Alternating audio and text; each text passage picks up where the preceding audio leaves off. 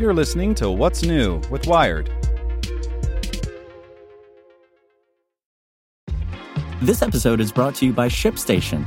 You know, some things take a lot of work, like sending little robots to far-off distant planets. And just as that's challenging, so too is running a successful e-commerce business, especially when there's so much to do.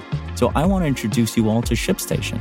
Now, I love using ShipStation because of its easy-to-use dashboard, which makes managing orders and printing labels a breeze and super smooth. Oh, and the customer service is just out of this world. It's exactly what you need to help grow your business. Sign up for your free 60-day trial at shipstation.com/technews. That's shipstation.com/technews. This podcast is supported by Tools and Weapons, the podcast hosted by Microsoft Vice Chair and President Brad Smith.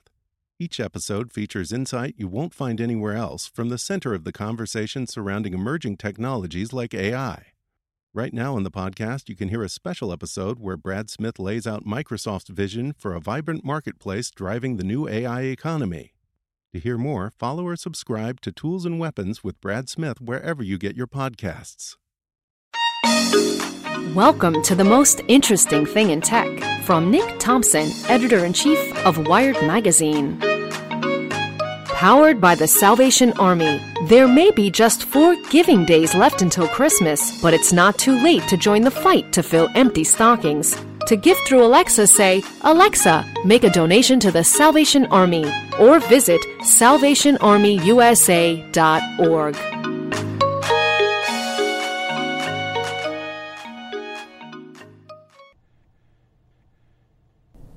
Hello, it's Friday, the last one before Christmas break for a lot of people. And the most interesting thing in tech, well, the most interesting thing is probably a bunch of snafus involving Alexa and privacy leaks and rude things that Alexa has been saying. Or maybe it's the continued battle with China, which is becoming ever more of a mess, as everybody who owns a stock portfolio knows. But to me, the most interesting story today is a long piece about the military's efforts to try to win back Silicon Valley. This is one of the great stories of 2018, or one of the most dramatic, highest stakes stories of 2018.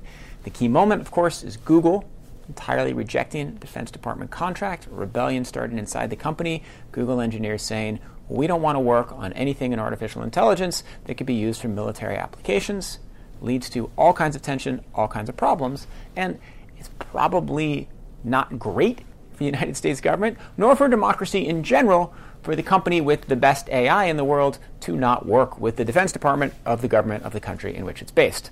So, the Defense Department would very much like to win back Silicon Valley, or at least win it over a little bit.